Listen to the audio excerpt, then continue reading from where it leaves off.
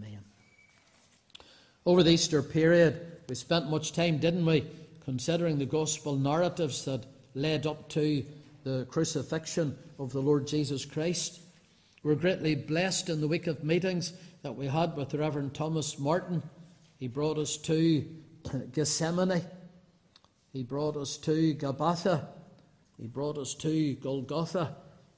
And there we watched and listened in amazement as the Son of God suffered, the just for the unjust, that he might bring us to God. The cross, as we look at it, it reveals the cruelty of evil men. God held them accountable for it. We know Peter said that in Acts chapter 2. But it also reveals the love of God and Christ toward his people. And we're reminded that Jesus did not die for his own sins. He died for ours and for ours alone. In Luke 23:41, we read, "For we receive the due reward. Remember the testimony of the dying thief, but this man hath done nothing amiss." And though he had done nothing amiss, he was condemned as the innocent to be guilty to die. He was condemned not only by Pilate, but when Jesus died, he was guilty. He was guilty. Not with his own sin, but with our sin that was laid upon him. And what an eternity of learning is comprehended in those words that we've considered so often, sang again about the night, the sixth cry from the cross, finished. It is finished, as we sang earlier on. What assurance do the wondrous words afford? Heavenly blessings without measure flow to us from Christ the Lord. It is finished, it is finished. Saints, the dying words record. The gospel does not leave Jesus on the cross. The gospel does not leave Jesus in the tomb. The gospel brings us to the place of resurrection and exaltation. And tonight we're glad that we believe in a risen, exalted Lord Jesus Christ. And all of those narratives that we find that are recorded in the gospel that depict the sufferings of the Son of God are doctrinally expounded in the New Testament epistles and throughout the rest of the Word of God. Now, Romans chapter 4 and 25, it brings us to rest upon two great cardinal truths of the gospel of redeeming grace. And I think as in no other verse, if somebody asked you, could you summarize the gospel for me? Well, you could take them to no better verse than Romans 4 and 25. For on these two pillars, the whole of redemptive theology is based. We read about Jesus, that he was delivered for our offences, and that he was raised again for our justification. And I thought that would be a good place to restart with you. Again, the gospel meetings here and on along this evening. Those who will trust the saving of their souls to Romans 4 and 25, they will experience, as the context of the chapter shows us, that the righteousness of God will be imputed to them. Isn't that a wonderful thought? God's righteousness imputed to us through the deliverance and the raising again of the Lord Jesus Christ. As well been said, these are the two main hinges upon which the door of salvation turns. And if you are going to open that door tonight and enter in through, these are the two hinges that you need to make note of. So the first truth is that Christ was delivered for our offences. Now the word that is used in Romans 4 and 25 for delivered is a very important biblical word. It means to be surrendered. It means to be yielded up. It means to be betrayed, to be brought forth, to be committed, to be given over. And as we trace it in the New Testament scriptures, it is very frequently used. In Matthew's Gospel, for example, Matthew chapter 26, verse 15, it means betrayal. The Lord Jesus was betrayed. He was delivered. He was betrayed into the hands of his enemies. In Matthew 27, verse 2, verse 18, verse 26, verse 58, he was delivered because he was crucified So when it talks about Jesus being delivered, we're brought right to the center cross of Calvary. He not only was betrayed into the hands of his enemies, but he was delivered to be crucified. He was given up to die. He was delivered for our offences. For our offences. That's the great gospel message. It wasn't for his own offence he was delivered. He was given to be crucified. He was betrayed. He was delivered because of our offences. All of the offences that we had made against the law of God, Jesus was delivered for what you and I, and how you and I had offended Almighty God. We can never comprehend, dear children of God, how our sin offends Almighty God. Have you ever stopped to consider how sin offends Almighty God? Sin is an offence in the sight of God. He is of pure eyes, the Bible says, even to look upon sins. Of pure eyes, even to look upon them. How those hours of darkness tell us so much about the holiness of God, in that as the Son of God suffered on Calvary, nature shrouded him, blotted him out. He was separated from the Father,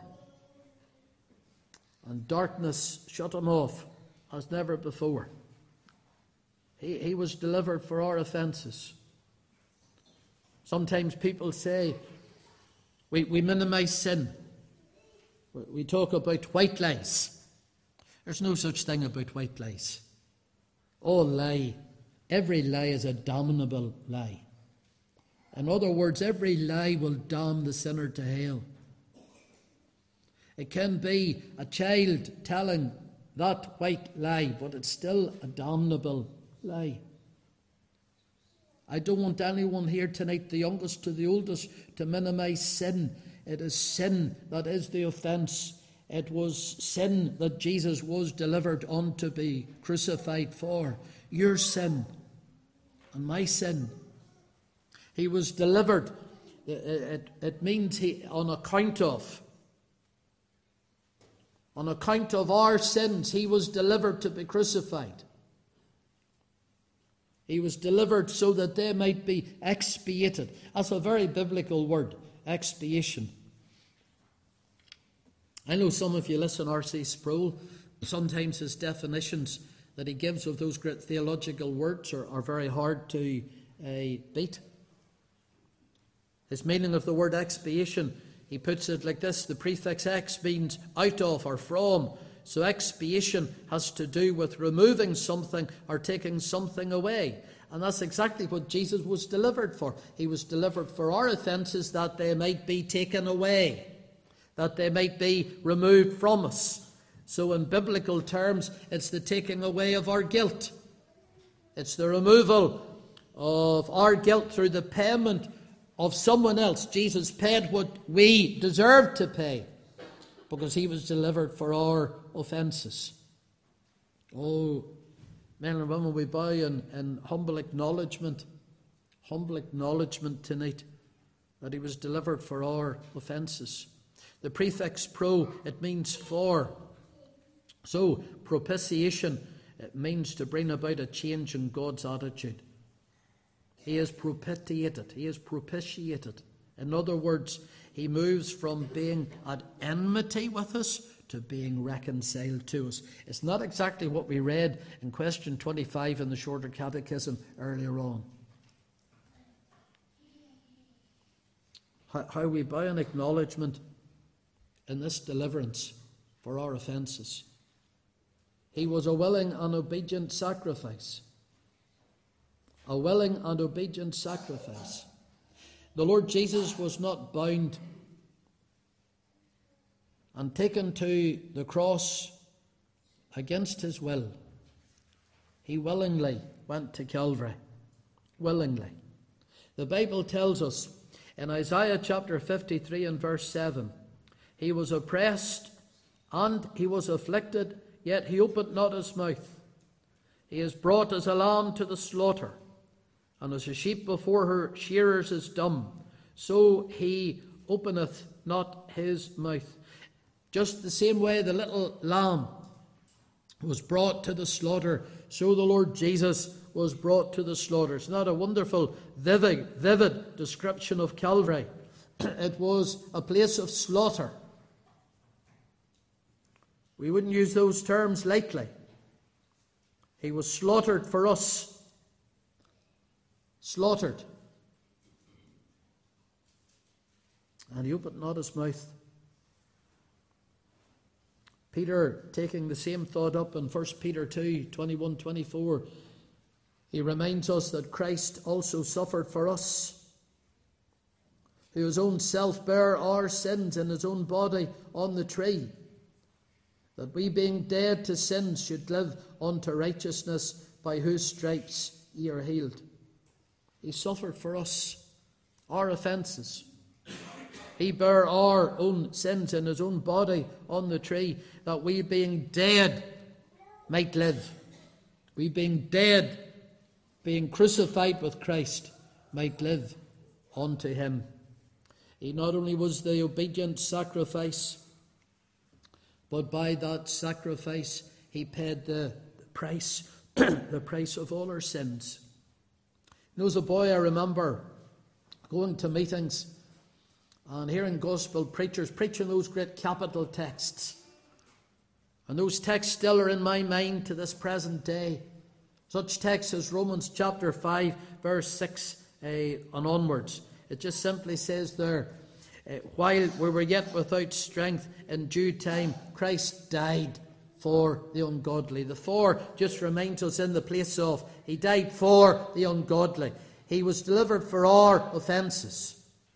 He was delivered unto death for you and for me.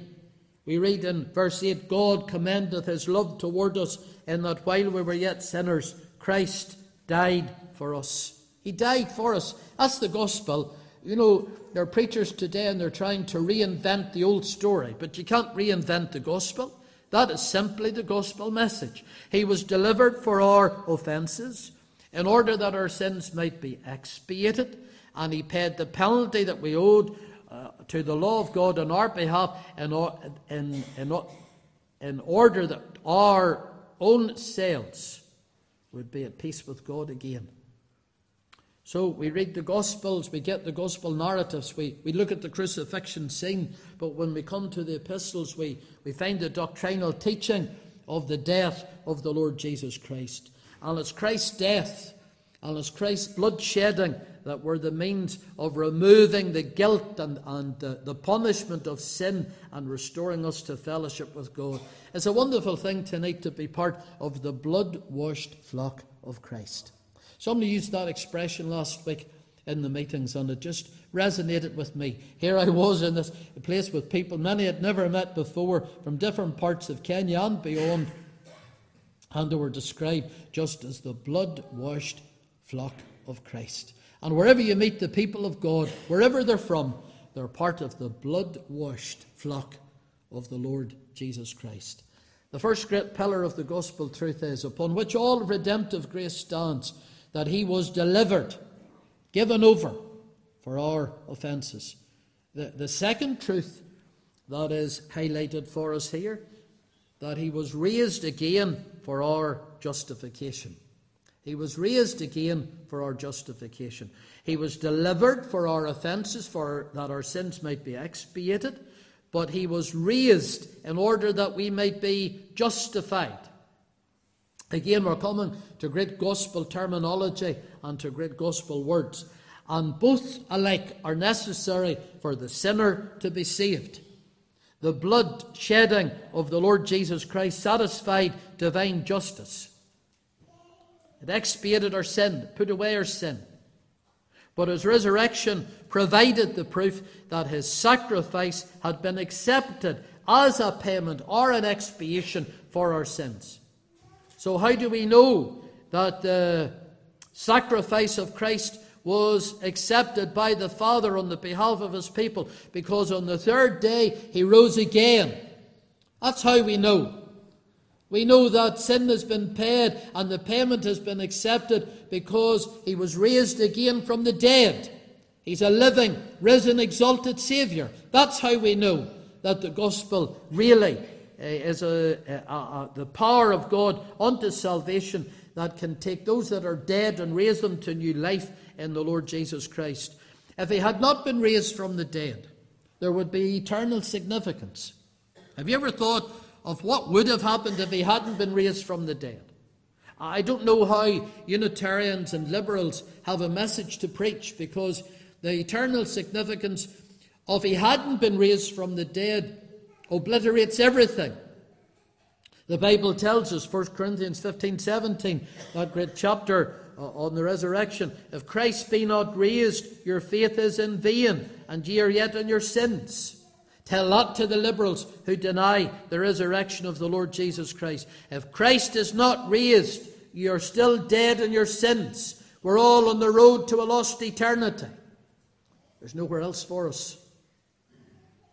To be still in sins means that you're still under the eternal judgment and condemnation of Almighty God. If you're here tonight unsaved, that's exactly where you are. You're standing at the bar of a holy God, and you're condemned in the sight of a holy God. If you're still in your sins, it means you're still under condemnation. If you're to die in that seat where you're seated tonight, you'd be lost. Lost for all of God's eternity to hell forevermore. You'd go out into the very depths of hell from a gospel meeting. That's what it means to be still in your sin. I want you to think about it tonight and ponder it and meditate upon it, to be still in your sin. But if Jesus had not have been raised from the dead, we all forevermore would have been still in our sin. There would have been nothing else but to face God in judgment for our sin. He was delivered for our offences, but he was raised again for our justification. He was not only raised, but he ascended. That's why that catechism is so providential tonight. We have a great high priest. By his once and for all sacrifice on Calvary, he not only satisfied divine justice, he not only reconciled us to God, but he ever liveth to make intercession for us. And he stands at God's right hand, and he ever pleads for his church, for his people, and he ever applies redemptive grace to us. When somebody says, I'm praying for you, it's a wonderful thing. When somebody says, I'm praying for you. But Jesus says tonight to his church, I'm praying for you. What a blessing. If the grave had been victorious and would have held the Saviour in its prison, our justification would have been impossible. Charles Hodge, he uses this wonderful analogy of the Old Testament priest not only slaying the victim in the outer court, but in that outer court of the tabernacle, but he also took the shed blood of the victim into the inner court, into the most holy place, and there it was sprinkled on the mercy seat. And thus it was necessary that Christ, our great high priest, should not only suffer in the outer court on Calvary itself, but that he should pass into heaven. And he has, and he did, to present his righteousness before God for our justification. We have a risen Saviour, the great twin pillars of redemptive grace, one who died for us, one who's living for us tonight, and ever praying for us, ever pleading for us. And he appears, Hebrews chapter 9 verse 24 tells us, he appears in the presence of God for us. We have ambassadors who came from all over the world for King Charles III's coronation. And they were representing their countries and representing their nations. And new ambassadors, when they come to this land, they have to go to meet the king. And they have to be introduced to him because they're representing their people. Well, Christ, he represents us, all of his blood-washed people. And he appears in the presence of Almighty God for us. This wonderful word justification, it requires a little definition. The catechism, of course, is where you go for your definitions. It's a forensic term. It just simply means the sinner is pronounced righteous, just as if It never sinned. And we can understand maybe it better if we think of the opposite of it. The sinner, still in sin, stands before God condemned. He or she is condemned. But in justification, the sinner, through grace and through redemptive grace, stands before God, stands before Almighty God now, just as if he or she had never ever sinned. All their sins are pardoned. And not only are all their sins pardoned for the sake of Christ, but they are also accepted as righteous in the sight of Christ, for his sake alone. Accepted righteous in him. Romans 3:24 tells us that we're justified freely by his grace through the redemption that is in Christ Jesus. Justified freely through Calvary's love. In Romans chapter 4, verse 6 to 8, well, the whole context of this chapter is concerning Abraham and the Old Testament analogies of David. And we read, even as David also describeth the blessedness of the man unto whom God imputeth righteousness without works. Now think on that. God imputes righteousness without works. Working will not save me. Your works could never save you. It was Christ's work that bought our salvation. His work, his righteousness is imputed to us. We marvel again at the amazing grace of God that's found in the gospel of redeeming love. He was delivered for our offences. He was raised again for our justification. But as we close this evening, these truths have to be believed. They have to be accepted. As we looked in this morning with the children in question 86 of the Catechism, they have to be received and rested upon. Received and rested upon. The final section of Romans 4 from 18 to 24 teaches us what is true believing faith. It's a passage I would commend to you. That righteousness that is spoken of here is not obtained through human works. And so the illustration of Abraham is given. Was Abraham justified in circumcision or uncircumcision? And the same way in which he was justified is still the scriptural way in which sinners are justified today. He had faith. He had faith in the promise of God. It wasn't the outer rites of religion that saved Abraham. It was his faith that saved him, that was imputed unto him for righteousness. God gave him a promise that he would have a son. That son would be the seed. And Abraham just believed God, even though it seemed an impossible thing that Sarah would bear a son, and that son would be the seed, and from that son would come the Messiah. And Abraham believed him. Even though it seemed impossible, he believed him. And the Bible says it was counted unto him for righteousness. The sinner's acceptance before God is on the ground of Christ's righteousness. Just the same way as Abraham believed God and it was imputed unto him for righteousness, those that believe that Christ was delivered for their offences, raised again for their justification, the Bible tells us that God then imputes to them the righteousness that is not their own, the righteousness by faith, which is of the Lord Jesus Christ. Faith is a living, working assent to the truth of God. Faith is not academic, faith is experiential. Something that you experience in your heart and in your life. The way of salvation, men and women, hasn't changed. You either have faith in Christ tonight or you don't. You're either resting upon the finished work of the Lord Jesus Christ for salvation or you're not. You're either saved through faith or still in your sin and lost and on the way to hell itself. Saving faith, to go back to that simple catechism, is simply receiving Christ, his work, his righteousness, and just resting upon it. That's all the gospel asks you to do tonight. The gospel doesn't ask you to work your way to heaven.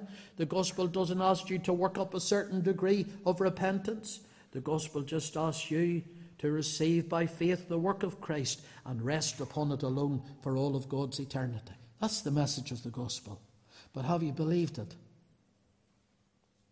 Have you believed it? Some of you young ones in the meeting tonight, have you believed it? Some of the older ones, we don't know where you stand. Death was to call you away. We couldn't stand at the grave site and say, in sure and certain hope of the resurrection unto eternal life, because you're not sure of it. And if you're not sure of it, then how could we be sure of you?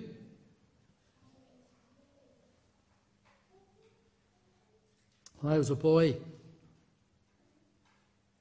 we sang at the children's meetings the little chorus based on Romans 10 and 10.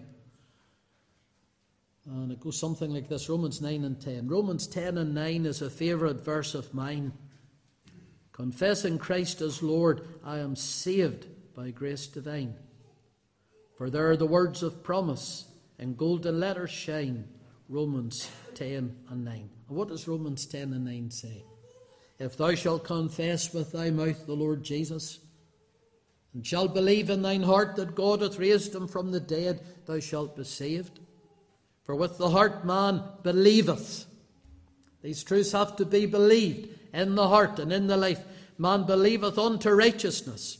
And you know, if you believe something in your heart, you're going to confess it with your mouth.